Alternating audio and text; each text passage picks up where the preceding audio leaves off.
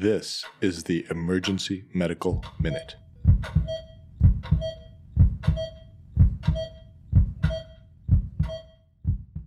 The Emergency Medical Minute is excited to announce that we are now offering AMA, PRA, Category 1 credits via online course modules.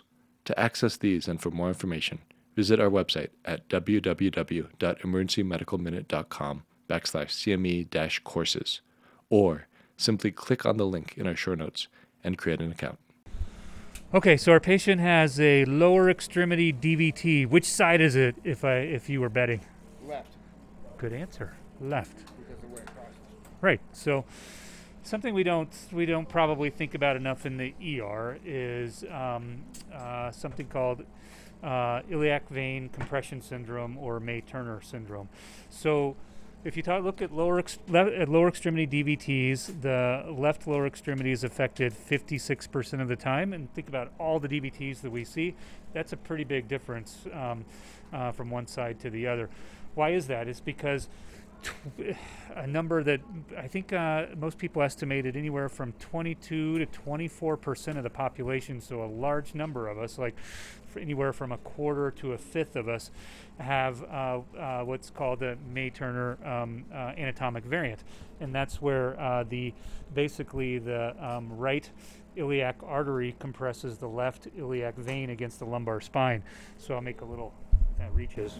Especially if you see a patient with a recurrent DVT on the left side, you need to think about that. When you look at the diagnosis of May-Turner syndrome in the emergency room, it's about 2 to 3% of the patients with all DVTs, so it's definitely underdiagnosed. Is an ultrasound going to get you the answer for it? The answer is no. It's too high.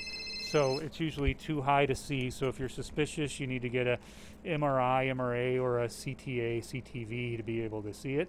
And usually it's pretty easily diagnosed. One of the reasons why it's important is because anticoagulation is probably not adequate. Number one, people might get a short course of anticoagulation, 3 to 6 months, and they get a recurrent DVT. But number two, a lot of times just anticoagulation in general will not take care of it.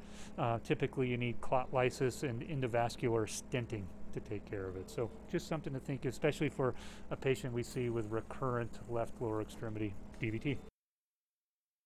Hello, EMM listeners. We are dedicated to providing you with high-quality educational content free of charge and without ads.